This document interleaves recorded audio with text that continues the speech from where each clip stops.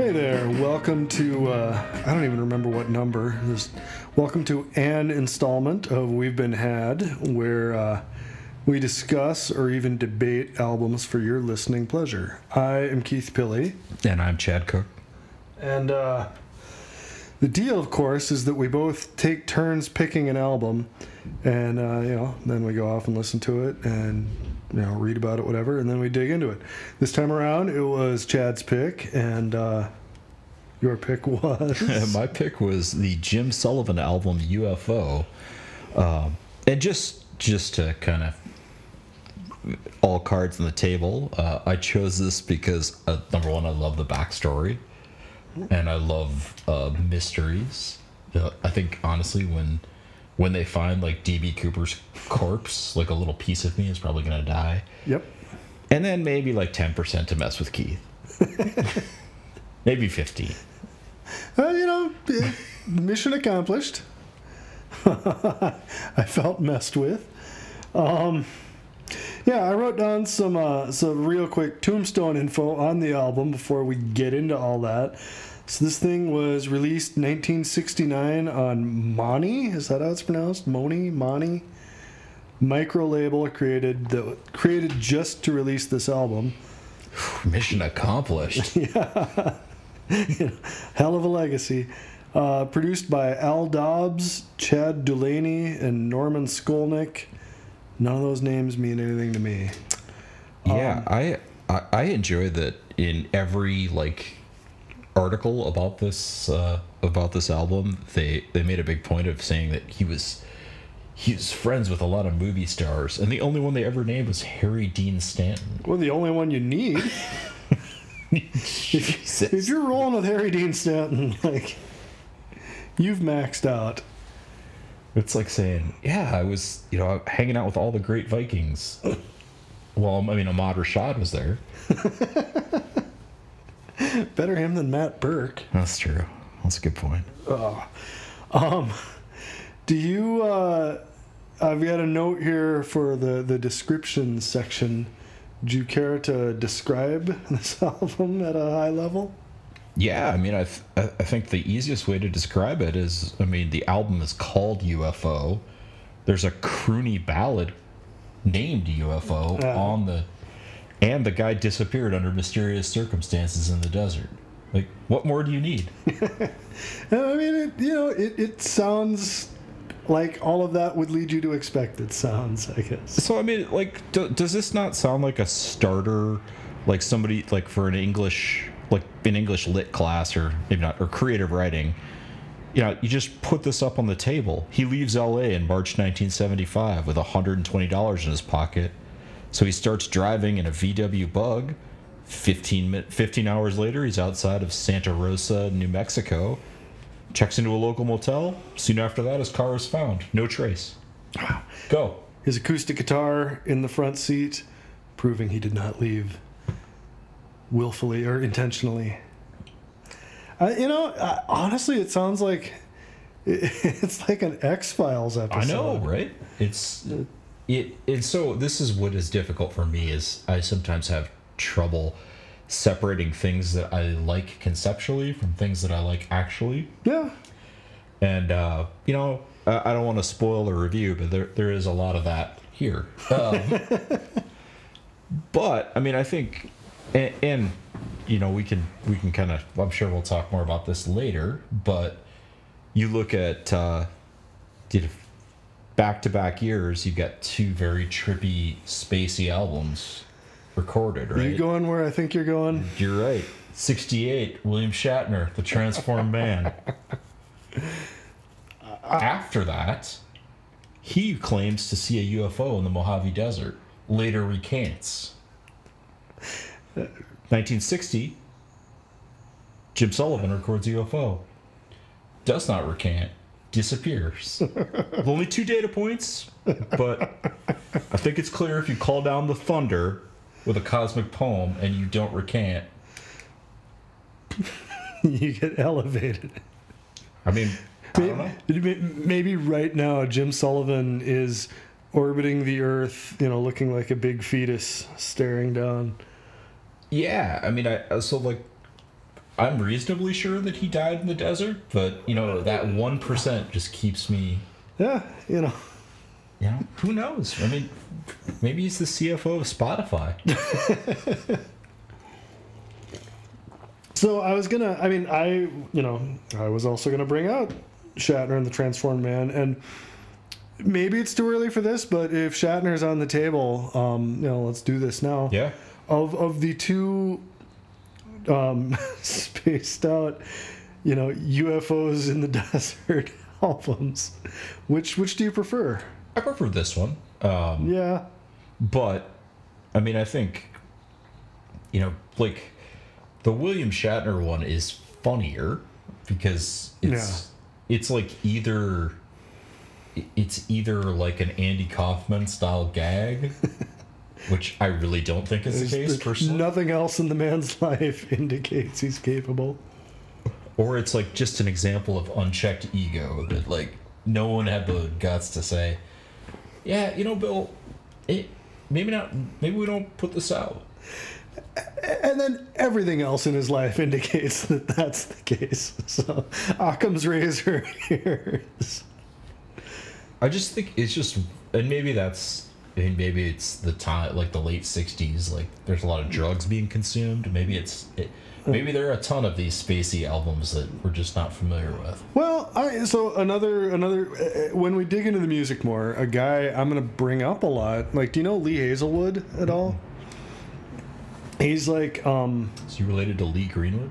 He's much cooler than Lee Greenwood. So he like, this album is kind of his kind of thing, except his...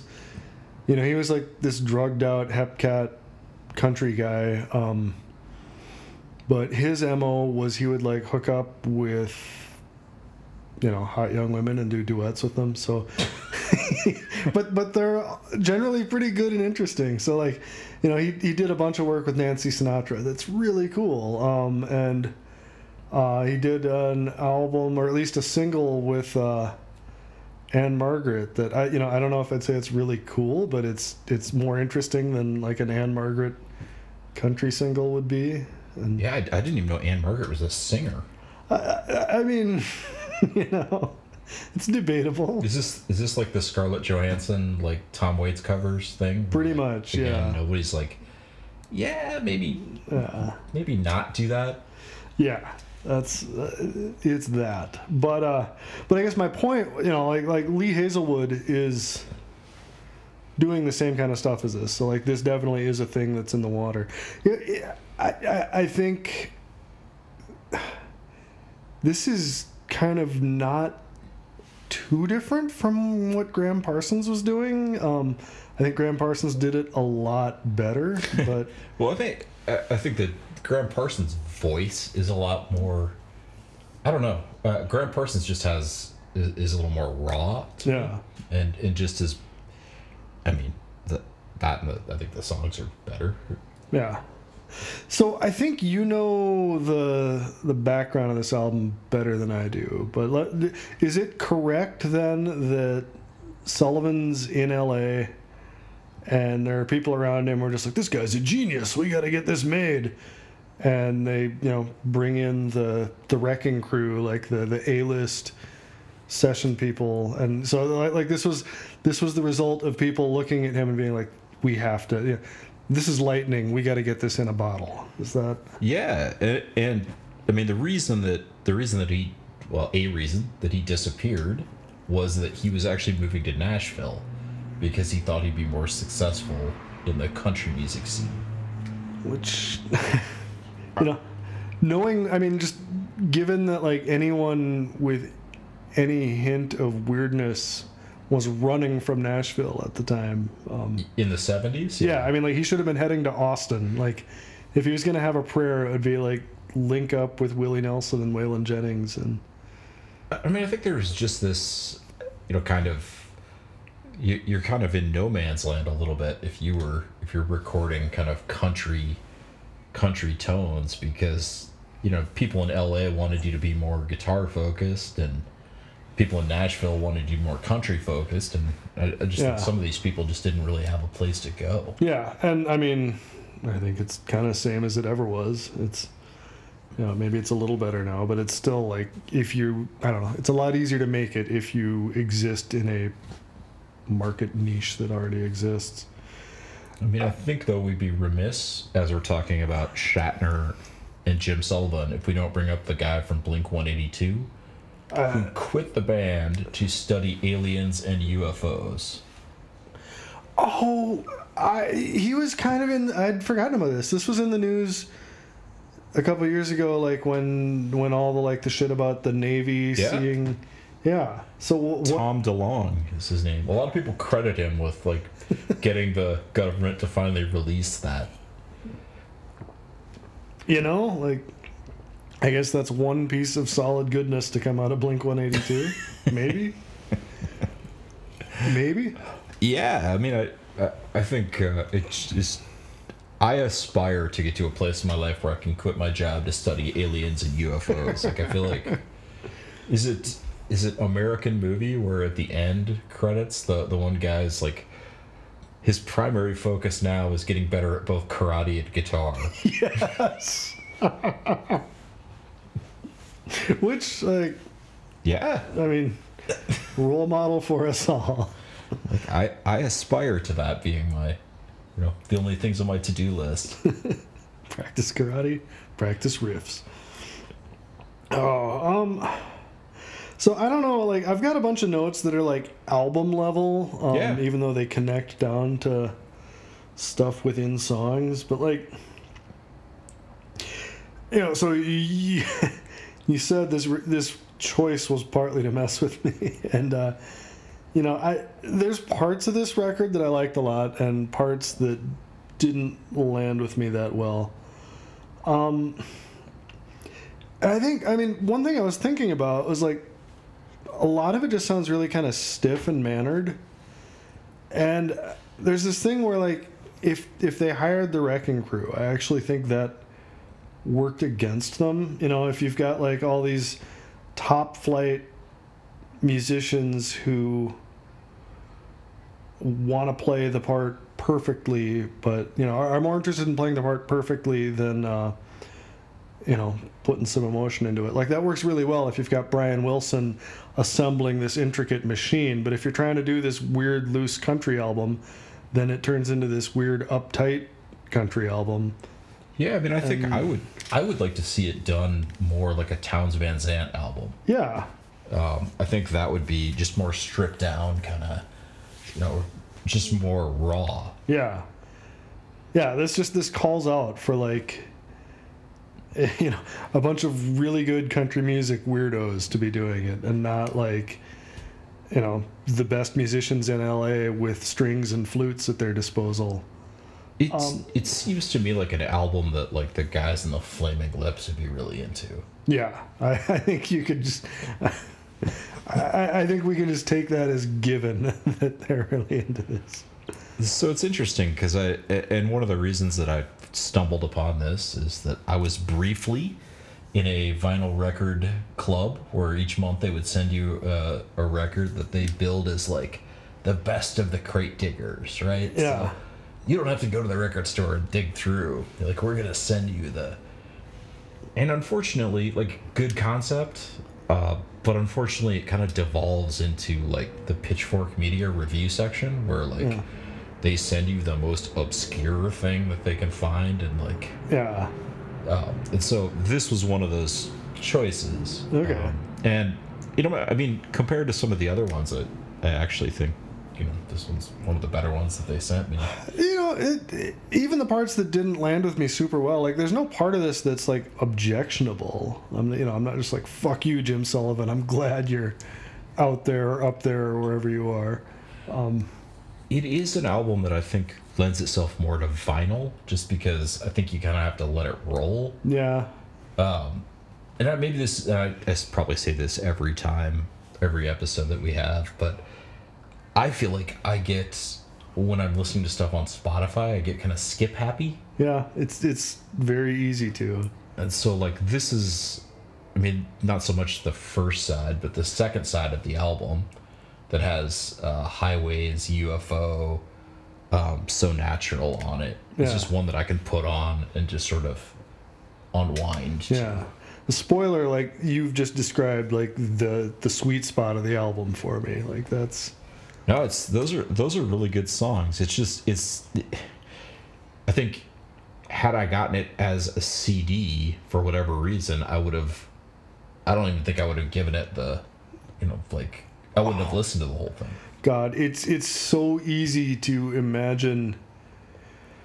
Back when we lived in that house in Linden Hills with, we're 4 of us, and we just all like come back and buy CDs, and like so often you'd buy something that was like, I found this weird fucking thing, and then like, oh fuck that, after one listen, and like this, it's easy to see this falling into that. Yeah, I mean, I remember I bought Ziggy Stardust, and I like barely listened to it. And then I listened to it again when I was like 30, and I'm like, this is amazing. Yeah, and I just wasn't ready for it at age 25. Maybe you're just now becoming ready for Jim Sullivan. Another thing that really struck me about this is that like,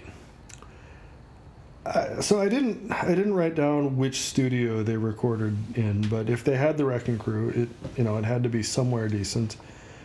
But for all the great musicians that were hired for this, like, the recording sounds like shit most of the time. Like, it's really thin. There's no body to it. His voice is recorded pretty well, but like, the instruments, not. The drums sound like someone's hitting a cardboard box most of the time. Not what you want in terms of your drums. Yeah, I don't know. It's just that aspect is weird to me. Yeah, do you find it strange at all that you have these, you mentioned Graham Parsons earlier, but you have these just kind of wild things that happen to these people. Yeah. And like, what do you think that is? Is it just? Well, I think life is full of opportunities for wild shit to happen to people, and if you wind up outside of the very constrained normal life, like it's just you're raising the chances that one of the weird random fucking disasters that's out there is going to happen to you. Yeah. If you quit your job to pursue karate and guitar, your chances of dying in a weird karate accident would go way up. This is true. I don't know. And I mean, I think for me that sort of puts just the, like he essentially recorded this and then recorded another album and then, walked into the desert. Like, it makes you think kind of, makes you maybe pry into the lyrics a little bit more than you would have. Yeah. And, he writes these kinds of songs that are really sort of, just sort of like, I don't want to say spacey again, but this like really ethereal about, just sort of contemplation. And, then, you just wonder what was going on in his head. Is it, was he struggling with depression, and that's why he was writing these contemplative songs, or I don't know. Yeah. It's interesting because you don't do that with like Jimi Hendrix. You're not like digging through the lyrics. I might have brought this up on our Hendrix show, but I remember when I was young being offended. Like, I was still like, I love Jimi Hendrix, but I was reading some interview with him, and he talked about how, he never wanted to talk about anything heavy in his lyrics. He wanted them to be the lightest element on earth. He wanted them to be helium, which is not the lightest element on earth. I mean, second. But at the time, aside from being mad about that, I was also like, your lyrics should matter. You should be addressing things. I think when you let that go, like, because I was that way too. Like, there's got to be room for a lot of different things in music. Like, there's got to be room for whimsy, and not everything has to be, you know, like a Billy Bragg song. Yeah. There is a place for humor in music. There's no place for humor has no place in music. Well, do you wanna dig into some songs? Sure. So what's your stance on Jerome? Well, I mean, it's fine, I guess. I guess if I was producing this album, I probably would have put the kind of the hot spot further up in the track listing. Yeah. Because I feel like you're running the risk of kind of having a situation where people are just like listening to the first side and then Just not bothering with the second side. Well, listening to this around the house, the past week to get ready, Rebecca keeps mentioning that like it's just kind of hard to differentiate songs a lot of the time, especially on the first side. It just kind of sounds like, oh yeah, he's doing that again. Yeah, I've heard that complaint from a lot of. I think it's more applicable here. I've had people tell me that all Bob Mould songs sound the same, which I guess I could kind of see. Yeah, I mean, similar guitar style. Yeah, they're definitely all like playing with variations on. Yeah, I don't know. I just I guess maybe I'm guilty of that myself. I tried to listen to the new Sunvolt album, and I don't think it's you that are guilty there. I'm like, okay, like let's spice it up a little bit here, guys. Let's do something interesting. I know you're capable of it. Find something different. So my notes with Jerome, I think this is interesting. I think this song opens like an early St. Vincent song. Like, it's the exact same thing that that we heard back when we were talking about her. Like songs would open with some strings, and it's kind of to the point where like I wonder if she knew this album and was chasing the sound. Like, that's not inconceivable. And then it pivots to sounding like that dude Lee Hazelwood, I think. And it jumps out at me. There's a flute in this. You never expect. Yeah, there's not a lot of country cosmic rock with flute. I don't think Graham Parsons ever busted out a flute. I guess I found the strings to be kind of unnecessary. Yeah, it's not that like again, like if you've got Brian Wilson, setting up strings, working it in, it's going to add a lot. And like the Flaming Lips, sometimes we'll throw strings in and it adds a lot, but most of the time it doesn't. I mean, there are examples of great additions of strings. Like I feel like that, the like Paul McCartney version of "Live and Let Die" with the orchestra is like that is an amazing piece of music. Yeah, you just feel the power of all these instruments. But here it just feels like they had someone who could do that. So they decided, okay, let's deploy them. Well, we got a couple of violas. We got to give them something to do. So yeah, that's. Another thing that I think is pretty cool, like I liked this, and I think this is an artifact of having, great LA session musicians, but through the whole album there are like these really active, kind of funky bass lines that like don't, they're not country at all. Not that this is even explicitly a country record, but it's country tinged, but then it's got these like, I don't know, they're not quite like Jackson 5 bass lines, but they're in the neighborhood. It's almost like if you took a folksy record and sprinkled in a little bit of country and then just some weird like miscellaneous, like I don't know, like Parliament or something, like tuned down a notch. I guess that weirdness is probably part of the cult appeal of this record. I mean, that and like the story around it. Yeah, and I mean, I think one of the, and I'm guilty of this too, but I think sometimes you get the record that people are into because it's, it's like Gravity's Rainbow, right? Like people are into it because it has become a thing. And so you've got to like take your run at the thing, and then you can say, oh yeah, oh no, UFO. Let me give you my opinion on UFO. I mean, I can do that. But I mean, I think the first. I mean, I might consider flipping the two sides if I was producing it. Like, yeah. Because I think you want the it's like a baseball batting order, right? You want the big bats. You want the big bats to come up as much as possible. Yeah. And I don't think they accomplish that here. I agree. Well, that's, song 2, like, doesn't do much for me. To me, it feels, the sentiment of the song feels like it's some kind of like sovereign citizen ode. I don't think there are actually lyrics about fringe on the flag, but it feels like there ought to be.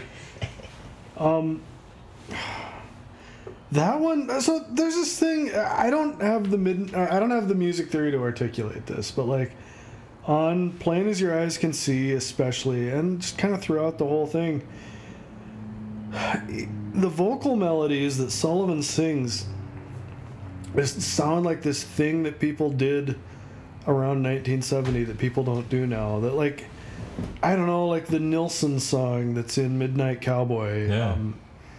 I don't know. I can't articulate like, but like if you listen to "Plain as Your Eyes Can See" and then listen to a bunch of Nilsson, like I feel like you're gonna get a little bit of the same construction. Yeah, it's strange though because that happens with some music, but like 68, 69 is kind of like the gold standard for like music. Yeah, like when the Stones and Zeppelin were good. Exactly. Yeah. And like relevant and like actually, and that stuff doesn't sound dated to me. Like, right. Yeah. Just I don't know what about it, but a lot of the songs on the front side of this just sound a little bit. I don't know. They just sound a little bit old. They do. Yeah. And not necessarily in a good way. Not like when you hear like a blues recording and it's a shitty recording and it's all creaky and it's just got a lot of soul in it. Yeah. I mean, you kind of hit on something that is a bummer, that like if you're gonna have this ethereal, otherworldly album draped in mystery, it sucks for that to sound dated. Like, mystery should sound timeless. And like I know he didn't sit down and be like, I'm going to craft this album to be mysterious, but that would be the better outcome. Would it be a better outcome if he had like, what's that guy's name? Joseph Campbell? If he had like gotten Joseph Campbell worked out. Like, let's talk about myth. Like, how do I make this an epic? The thing, as you were saying that, it just like I would bet.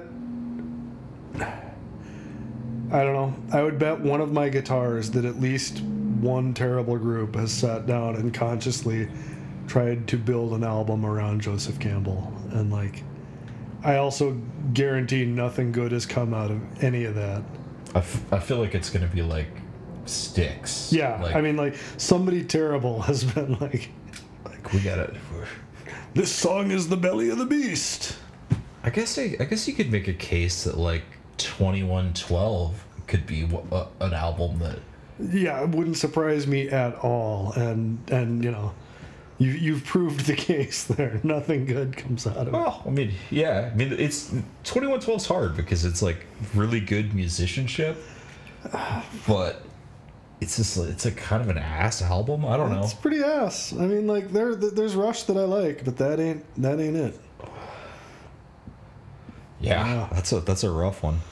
But I do wonder though, like, do you think that there are bands that are conscious of that? That are like, okay, we got to make our pet sounds. Yeah, definitely. I think that's, and I think that's a double-edged sword, because like if you go out, I don't know. Ambition can spur you to great things, but it can also like totally fuck with your head and make you totally lay an egg. Like, I'm not an expert on him, but my impression is that part of what's up with Kanye West is that every time he sits down, he's doing his equivalent of like time to make my next pet sounds, and just doing that drives him further up his own ass with each iteration. Yeah, I don't know. I just it's fascinating to me, but I think a lot of my thoughts about the first side of this album are just wishing that it was reversed. Yeah. So I mean, I've got my notes laid out here, song by song. But do you want to ditch that format? I think we should focus on the positive. That sounds good to me. I mean, I think people can make their own decisions about the.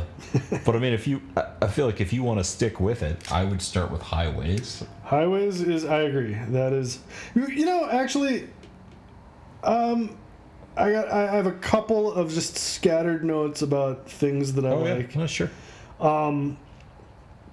That song, Roll Back the Time, like, I kind of hate most of it because I feel like he's, I don't know. The bit about, it's a fine clock, like, Jesus Christ. Like, yeah, I mean, but what is it, 1650? Yeah. Like, it's a fine clock. Like, nobody talks like that. Yes. But it's kind of jaunty. I don't know. Yeah. I do like later on in that song, there's a bit where there's a line where he says, like, he gave me the business while I sat there grinning, thanks a lot. And, like, I love that line. That's a great line. Yeah, I mean, I think you've picked out the one fun thing about side one. What that particular line made, this is so stupid, and here's a digression, but what that reminds me of is, like, I just remember watching a football game. I remember this. I was there for this. Giving him the business. So, like, the ref calls a personal foul. It's like not a thing. Personal foul, 25, and he starts, like, miming, like, giving someone a noogie. He was giving... Man, and that, like... If football was all that, I would watch a lot more of it. Yeah, I mean, not to. Well, I mean, I guess the show is basically one big digression, but like that was kind of pre-CTE, so it was like, yeah, like there was, I don't know, football was just more fun. There was this innocence to it. Yeah. The only other with Roll Back the Time, I guess. I also had a note that I think is right, or I guess I'll stand by. The song does have, like, a nice swinging beat that is kind of the beat that dominates the good half of the album. And I feel like that was a song that Graham Parsons, like, if Graham Parsons had covered that, you'd have something pretty cool. Yeah. I mean, that would be interesting to hear. I mean, there are a lot of people that I think I would like to see take a crack at this album that might be able to reimagine it. It's kind of a Doug Sam situation where, like, maybe it's just there to be a template for other people. So I do have this other note, as if we're gonna head into the better section. Like, I don't like the song Rosie that much either. Just the way he keeps repeating Rosie is weird. But the chorus of that one, like, he starts going into this weird... the chord structure of the chorus is really strange, and, like, I don't know, he's not in a normal, like, just normally working in a major key, and I feel like there's more and more of that on the album as it goes from there. And so, like, it's kind of that same thing with... you were talking about sequencing and, like, you should start out with the heavy hitters. This is this weird thing where it's like you're halfway through the album and then, like, there's this just, in a song that's not that good, there's the curtains part a little bit and you start to see what's going to be kind of cool, but it's still... Yeah, that's a weird thing. So just out of curiosity, what is your favorite Rosie song? Springsteen, Rosalita, come out tonight? Probably, yeah. Tom Waits, Rosie? No. It's probably Rosalita. So the dumbest. This is Surfer Rosa. That's not a song, but it's an album. Hell of an album. So this is just fucked up and stupid. What the repeated Rosie thing here, and it's the whole like trope of Rosie in music. What it actually makes me think of, I guess, is indirectly Neil Diamond, but not because I like the song "Cracklin' Rosie." Because there's this like in the late 70s, early 80s, there was this stretch where they were trying to make the X-Men super gritty. And so there's this fucking great panel where somehow the X-Men are trapped in Edmonton and Wolverine's walking around dressed up as a cowboy because that's just how Wolverine dresses. Isn't he Canadian? Yeah, so I mean, of course.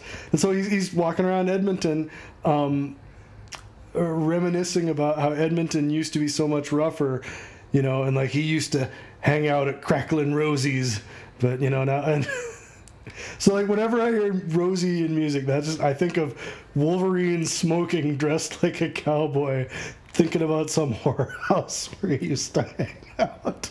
That's got to be the only you're the only person in the world who's picked up like a Neil Diamond callback in a 1970s X-Men panel.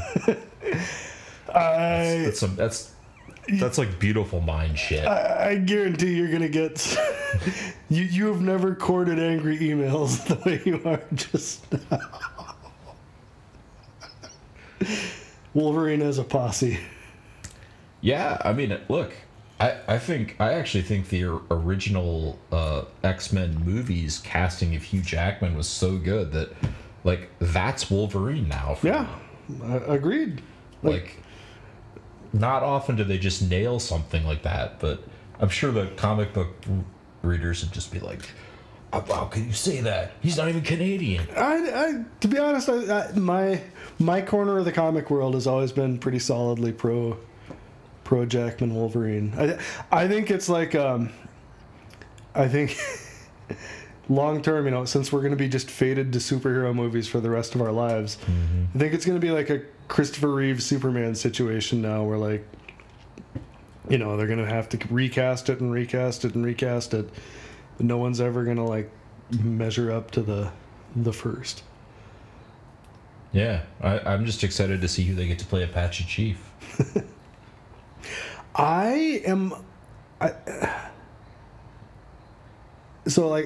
don't pay much attention to DC Comics. I'm kind of out of the game entirely.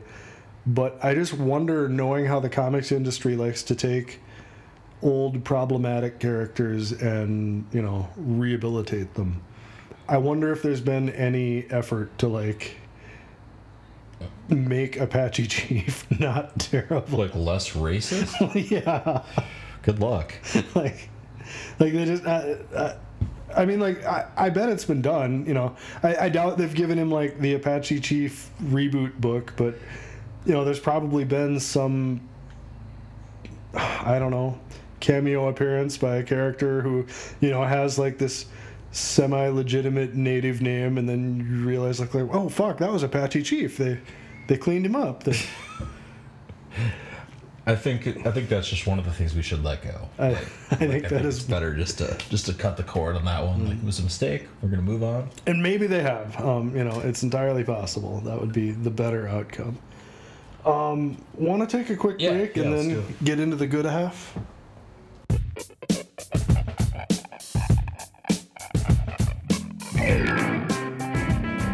Okay, we're back with the Canadian Exceptionalist Power Hour. Well, so let's jump into highways then. Let's get into let's get to the point where the flower opens up and gets weird. No, man, I feel like this song is kind of where it all starts, right? Because you have this you have this interesting backstory, and then you have this this song about the wide open highway, and it's got kind of this cool just vibe to it. Yeah, I like it. It's got another one of those kind of, I know it's not St. Vincent-esque since it was there first, but It feels like it's got the St. Vincent-esque string opening, but then it goes into like the weird stacking of chords, and I don't know. I've got a note. I've got nesting notes here saying, to me, the way it comes together feels kind of Bowie-esque. But I also feel like me saying that is kind of like the joke about the guy who has only ever seen Boss Baby, describing another movie as getting some real Boss Baby vibes here. It's I think it was maybe Malcolm Gladwell or somebody said that he has some line like, to a worm in mayonnaise, the world is mayonnaise. So. But Boss Baby is funnier. Yeah, you may have just identified like the one Malcolm Gladwell line that's a good line. I salute the enemy. Yeah, that's not an endorsement of Malcolm Gladwell or any of the shit that he's pulled in the last decade. But a good line's a good line. That was a helpful construct for me. It is, yeah. I feel like this. There's a lot of alienation on this album, and this song is like this. This sounds like a song that you hear this and you're like, oh yeah, of course this guy disappeared in the desert. It's like shocker. It doesn't sound like an Uncle Tupelo song or a Sunvolt song, but like it's got the aesthetic of kind of that hopelessness. Yeah. Yeah, a lot of it. Yeah, I mean, looking for alienation. There's plenty. There's one thing at about 50 seconds, he's singing, and I don't know if he's like really worked up, or if he just leaned into the mic, but he does this thing that like you occasionally hear Iggy Pop doing, of just like getting so in that he's like blowing out the preamp on the mic, and it sounds pretty rad. Like that's. Yeah, I honestly now that you say that, I think that's what the first side needs, is just like a little bit of passion. Yeah. Yes. Like just, kind of punch it up a little bit, and especially and it the way the album was put together, it's all on him to provide that, because like you're gonna get nothing but like stately perfection out of the instruments, so like you need to be losing your shit on the vocal mic to give this stuff some heart. And yeah, I don't want to have the Rush argument every show, but like there are some Rush songs to me that sound very mechanical, because they're just so proficient that. Yeah. And there are Rush songs where they have a lot of fire, and like that's what I like, is like, I don't like the and that's what the first side feels like mechanical. Yeah. Well, the other direction that I think you could take that, so like the season of Cocaine and Rhinestones that's running right now, Co is talking about George Jones, but also talking a lot about the Nashville A-Team and production in Nashville and the Nashville sound, and there's this thing where people say they hate the Nashville sound, and he's put a lot of work into debunking what that is, but functionally I think what people are saying when they say they hate that is they hate the sound of really polished musicians playing parts perfectly. Again, like the failure mode for that, like that can be great if you've got that behind Patsy Cline and she's like singing her head off, and there's, but if you've got that, with someone at the mic who isn't really bringing it, like, it's the same thing where it's mechanistic and it's kind of dead. I don't know, like that, if you're gonna have tight musicianship, somehow puts a lot of pressure on the singer, I guess. James Brown had really tight musicianship, right? But he was fucking bringing it. He's bringing it home. Yeah. He's, I think you need, not to co-opt your Uncle Lyle, but like you need a front man. You do. Yeah. Oh. so it's good.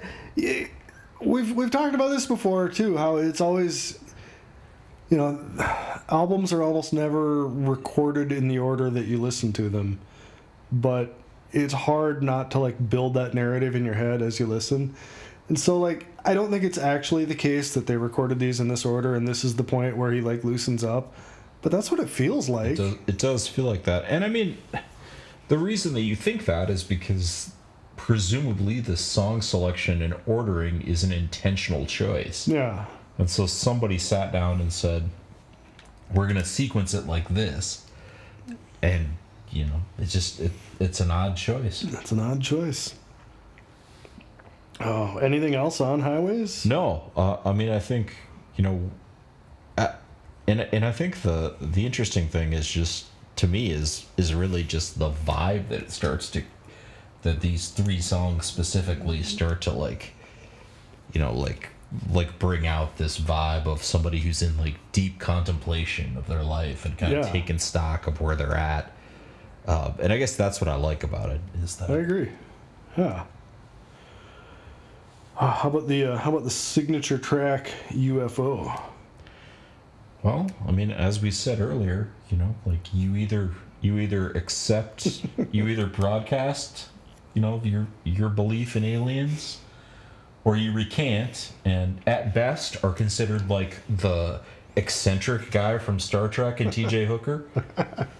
So I'm kind of catching in your tone here, like you tell me if I'm wrong here. I get the feeling that you would like to officially like give Shatner, an honorific and start calling him the coward William Shatner. I would love that. Except, like knowing what a prick he is, he'd probably sue me for... I say, to the coward William Shatner, I say, bring it on. Yeah, I mean, I say, Tom DeLonge, your move. I mean, what are you gonna do? Yeah. When they kick at your front door. How are you gonna come? Which I guess I should stop referencing that song, because in the current political climate, like, it really has a different meaning. I think it had that meaning that, big diversion. But I was reading like yet another book about the Clash, and it talked about how like when Simon brought when he brought the Guns of Brixton in, everyone was like, these lyrics are fucking great, like this is really arresting, but you have to be the one to sing this, because Strummer and Jones are both like, I am not, I'm not touching this. Yeah, like this sentiment is not coming out of my mouth. You sing it, Paul. And like, it is a great song. It's fucking one undeniable. of my favorites. Yeah, somehow it manages to be great despite rhyming Ivan and survivin'. Yeah, that part is weird, right? It's awesome. Like it shouldn't work, but it works. It's like the Steve Earle trick where you just kind of like, or Bob Dylan, where you just kind of mush mouth it until it works. Yeah. Yeah. They're gonna pin this triple mid on it. The greats make language come to them. That's right. Back to U.F.O. I think this song is a really cool, like, it's got a cool swinging beat to it that, again, like, shows up more and more in the second half of the album. It's suddenly things, like, have kind of the same beat as a fucking Bob Wills song, which is great. Like, yeah. Everyone should have a Bob Wills beat. Song really prefigures the mystery. Bob Wills and the Roswell Playboys? Yes. Lights in the sky. This one's got some weird... I couldn't tell... I mean, so they're clearly not looped because this was like pre-loops, but I don't know, there's like flutes going on and it sounds like there are two of them playing kind of like cyclical parts over each other. Where the fuck was that earlier? Like, that's a cool, weird arrangement. It is a cool trick, especially if you're recording it, you're not able to like stack tracks on top of each other. Yeah. It I don't know, did you download the lyrics to U.F.O? No, I just... Man, there's some some interesting stuff here. What do you got? I'm checking out the show with a glassy eye, looking at the sun dancing through the sky. Did he come by U.F.O?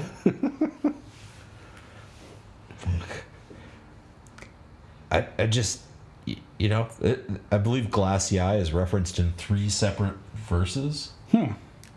So it's like, I don't know. I honestly think it may be one of those songs that's better not to look at the lyrics. Like, yeah, I kind of that was. It was like, I would say 30% laziness on my part and 70% just like, I kind of like just having these like weird, oh fuck, I lost the word. Impressionistic idea of like some of the lyrics that I can hear. And I don't know. The nice thing about that is like you can reimagine it. It's like a choose your own adventure. Yeah, exactly. The song kind of turns into, it turns out like this Rorschach test of like, you hear 8 words and then your brain like assigns its own weird fucking baggage to that. Another thing I thought about this song, so this song is when I started thinking it, but I think it kind of stands for most of the rest of the album. This is where this sounds less like Lee Hazelwood to me and more like that band Love. Oh yeah. Like really a lot of the same vibe of kind of a little laid back, but a lot going on, and kind of spacey. Yeah, I had not put that together, but yeah, Love is a good comp.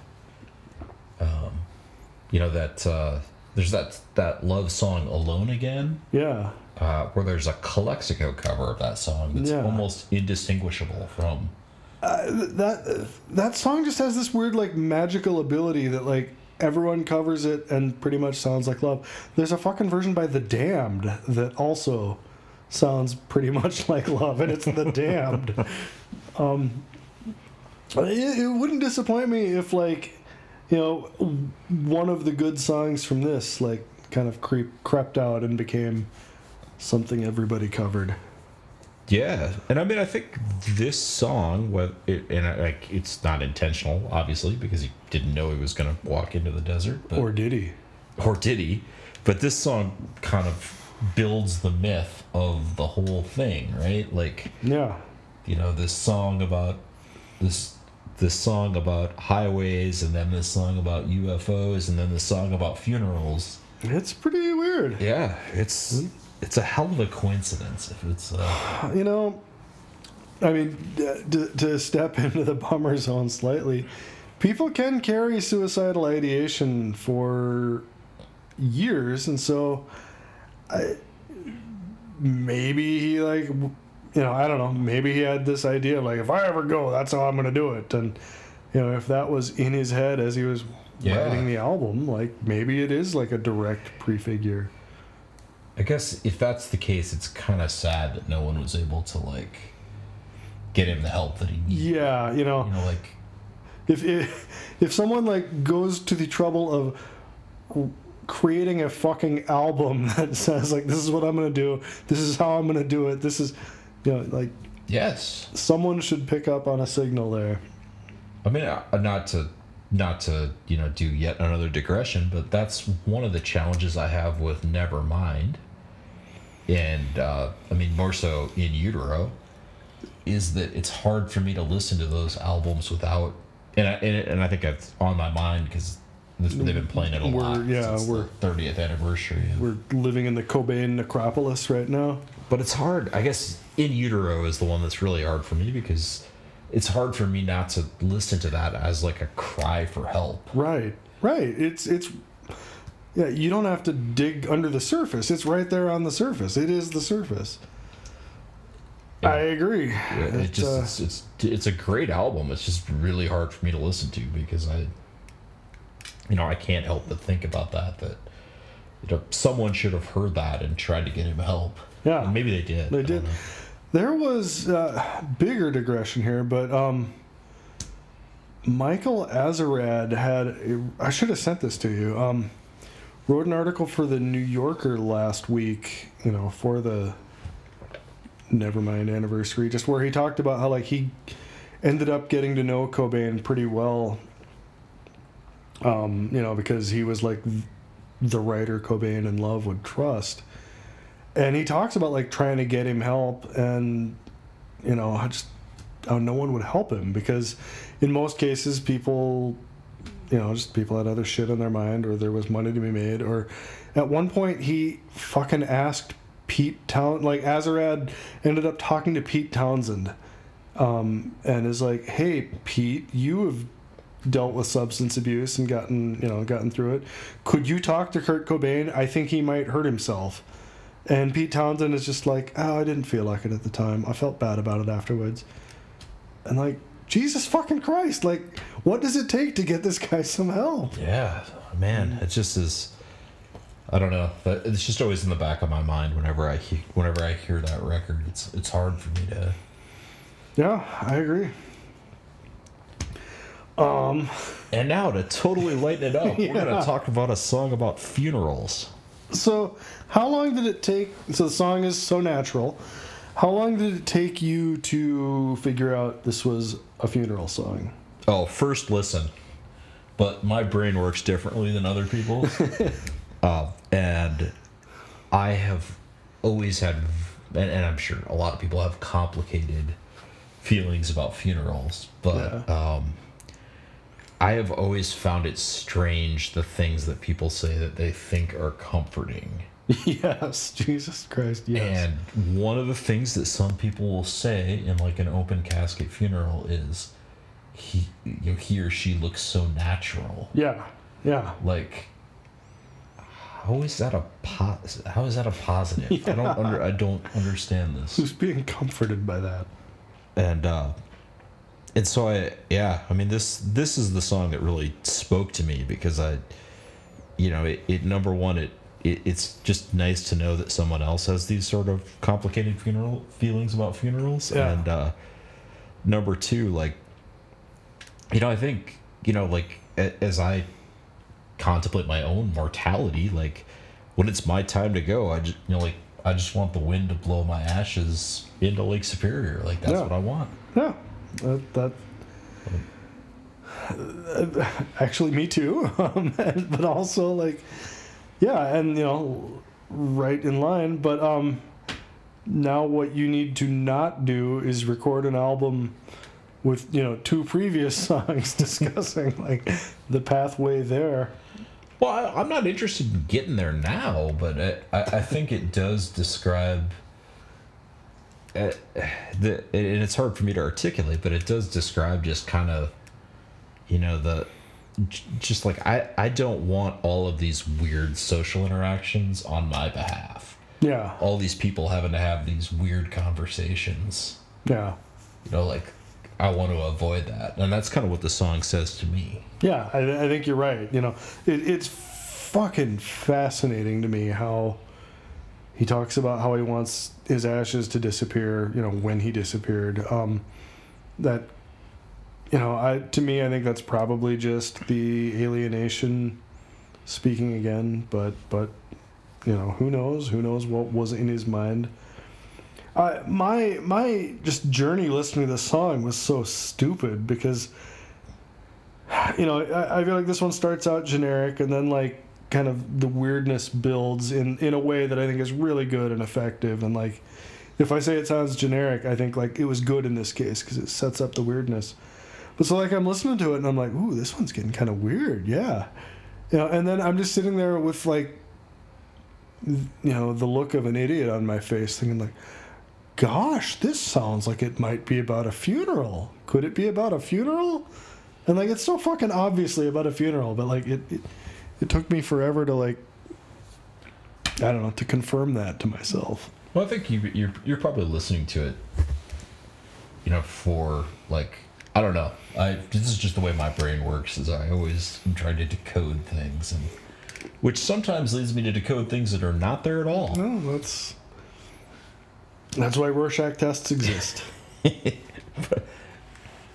But in this case, I mean, I think I don't know, for whatever reason, those 3 songs just have really spoken to me as I think they're really good. I agree. That is the garden spot of this album. I think I would have been fine if it was a 4-song EP and you choose the 4th song. Oh, I have a 4th song that we will get there. Before we get there, though, so it's weird to me that like you've got like 3 really good songs, and then I honestly kind of fucking hate Johnny.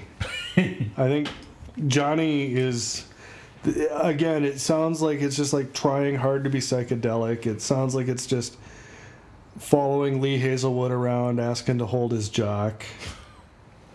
I fucking hate the songwriting trope of singing about a kid and referring to them as Little Johnny. You know, like, you can do that if you're Chuck Berry and you're talking about Johnny Be Good. And no one else, you know, like, if you're not Chuck Berry, fuck off. Don't bother. You sound like an idiot. Do you hate that St. Vincent song where she talks about her friend Johnny? That bugged me at first, you know, along those lines. But then, like, as she kept doing it and it became clear that, like, this is a person in her life that she keeps having to go back to, I got kind of slowly won over to that. But like, the first time I heard it, I was like, what the fuck? Don't do that. It helps that she's not talking about a kid. I think there should be a limit to how many first-person songs you can put on an album, right? Like, yeah, Jerome, Rosie, Johnny, like, yeah, I don't know.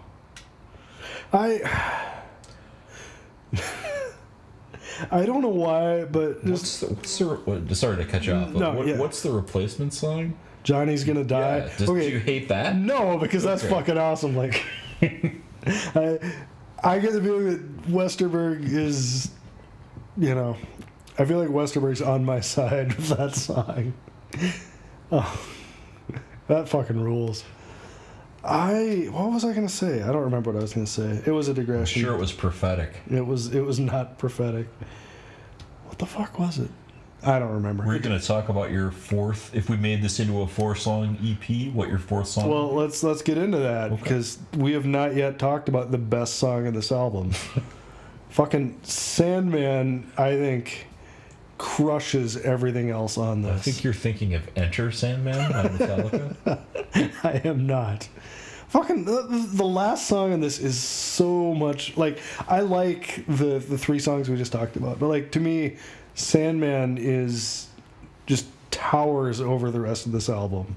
It's so good. I guess, and I like Sandman as a song. I do think I am poisoned by the Enter Sandman because, like, when I was in college, it would inevitably, when I would walk into the door, someone would be playing that. Yeah, that was the 90s. God damn it. I lived that too, and, you know, fuck Enter Sandman, fuck Metallica, honestly, but Jim Sullivan Sandman, like, fucking best swing on the album. It's like, it's got this great, I don't know, it's kind of like sinister, it's kind of sleazy. He's none of those things any of the rest of the time. It does seem like a weird addition. Like, and why do you put that last? Like, I don't know where else you could put it, because even first. But then, like, I guess then you're the bulk of your albums can be a letdown. Yeah, and like even the other 3, like the you know, the trilogy of really good songs, like, none of them sound like songs that would go after this. You know, they sound like... Yeah, that's true. I mean, I feel like for whatever reason, sometimes artists are willing to just, like, treat the last track as a swing for the fences type of... Yeah. Like, I forget which Bob Mould album it is, but it has that Mega Man song. Yeah. Remember that? Mega Manic? Yes. Mega. Yeah. Not a good song, but like a full swing. You know, if we talk about most of his songs are variations on a theme, that one is not. Yeah. That's a new theme. I do not need to hear him rapping. No. Oh, God, no. With Sandman, so like, I know that one of my vices on this show is bringing up Van Halen. I don't see how that's a vice. Thank you. It's not like you're bringing up, like, Winger or something. I just, I am aware that I do the Boss Baby thing with Van Halen, too. But to me, Sandman sounds a lot like something Roth would have snuck in on an early Van Halen album. It sounds kind of like the intro to Ice Cream Man. Yeah, I mean, I think that's one of the things that I like about David Lee Roth is, like, he gets the whimsy of it. Yeah. He gets the kind of, like, Eddie Van Halen is the virtuoso, right? Like, he's the guy who can just, like, blow your mind with... But, Roth kind of brings the energy and he kind of brings the fun a little bit. But again, it's like it's this fun that is a little sinister and a little sleazy, or a lot sleazy. Yeah, I mean Hagar does too. I guess he kind of brings the fun too. Yeah, Gary Sharon. Any thoughts on Gary Sharon? He brings nothing. he sings in English.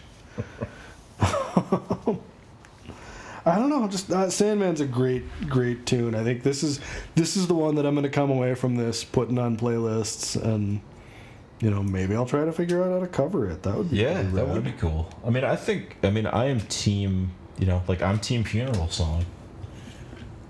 It is a great song, but I think it's. I think it's just nice to know this. I mean, granted, it's someone who presumably walked into the desert, but someone else feels the same way you do is sometimes reassuring. Yeah, that's what we're looking for out of art in general and music in particular. Yeah, I don't know. So I've got a note here for us to name our favorite songs, but I think we just did. Yeah. Do you have a general verdict on U.F.O.? Yeah, I mean, so I think there are 4 songs I really like. So it's hard for me to say it's a great album. Like, I think it's a side 2 album for me. Like, I think side 2, like, if you buy it on vinyl, put it on side 2 and just let it roll. Yeah. And I think then it's a good album. Yeah, I would just omit side 1 entirely. I agree. Like, give it a listen. I think, like, this thing coasts on 4 good songs and a lot of mystery, and that's not nothing. That's like 2 good jokes and like 4 really good magic tricks. I'm sure you could make a living at that with that. Not a good living, but you could make a living. I don't know. Anything else on U.F.O? Are we? I don't think so. I mean, do you want to talk about our next? I do, but I guess I do. I did just remember one out of nowhere complaint that I should have put in the first 10 minutes. Got to throw this in really quickly. Drives me fucking nuts. Reading about Jim Sullivan's biography, several things everywhere that I read just said that he was born in and from Nebraska. I forgot to bring this up. But never said where. And like, motherfucker, where was he from? Is he from, I mean, like, I don't think he was... Statistically, Omaha, right? I suppose, yeah. Pretty sure he wasn't from Blair. I think his parents are from Nebraska, though. Was he born in Nebraska? Yeah. And, like, one thing I read, at least the way it was phrased, it sounded like he played high school football in Nebraska. I don't know. There are places within Nebraska, and you should fucking specify them, because it's... By area, it's a pretty big state, is all I'm saying. By area. Well, not by population. But that's the point. Like, you got to say which micro dot of the population you're repping for. Okay, so for the next album, you mentioned... Oh, great. You mentioned the weird, like, Nevermind, just... weird, like, extreme overreaction just all media has had to the 30th anniversary of Nevermind. Nevermind was not the only big album to come out in 1991. Knowing our... Cherry Pie? Yes, exactly. The only album that matters. Knowing our recording schedule, by the time we get to the next one, we will be dead on for the 30th anniversary of Achtung Baby. Oh, wow. I'm going to be working out some shit as we talk about that, because I don't know that there is a record that I have more complicated feelings about, and I don't know where you stand on it at all. So yeah, I haven't listened to it in a long time. I liked it when it came out. Yeah, that'll be interesting. I will be sure to. Oh, I wish I could remember what the line was that drove you nuts. This is the era of U2 that straddles the line between the Rolling Stones and Joy Division? Yeah. Oh, God. Is that what it is? Yes. Yes. God damn it. I'll bring that up like 7 times. God damn it. Please do. Fuck. I mean, like that fucking episode's gonna be 3 hours long, and it's gonna be half swear words. Great. I'll have to get a 6-pack. So yeah, in the meantime, thank you for listening. I am Keith Pilley. You can find me on Twitter at Keith Pilley, and I'm Chad Cook, and you can try to find me on Twitter at CWC6252. Please, people who appreciate that Wolverine panel, make your presence known to Chad, is what I'm saying. Outside of the Wolverine panel, we also would love to hear from you. If there's anything about the show you like or you don't like, you're Jim Sullivan hiding out in the desert, and if so, please do contact us. Yeah, Jim, if you're out there, or if you're up there, wherever. It's like Jim Sullivan, J.D. Salinger, D.B. Cooper. D.B. Cooper. If you dug the show, please tell people about it. We always appreciate it if you leave a review. A very quick plug here. I do have another show going where called The Kraken Busters, where I am telling the history of the U.S. sea monster conflict of the 1940s and 1950s. Just search your podcast place for the Kraken Busters. Look for a battleship shooting an octopus. You can't go wrong. It's also found under the name Pacific Rim 2. Oh, those fuckers bit my idea. Thanks. Talk to you again pretty soon when we get into Achtung Baby. Achtung.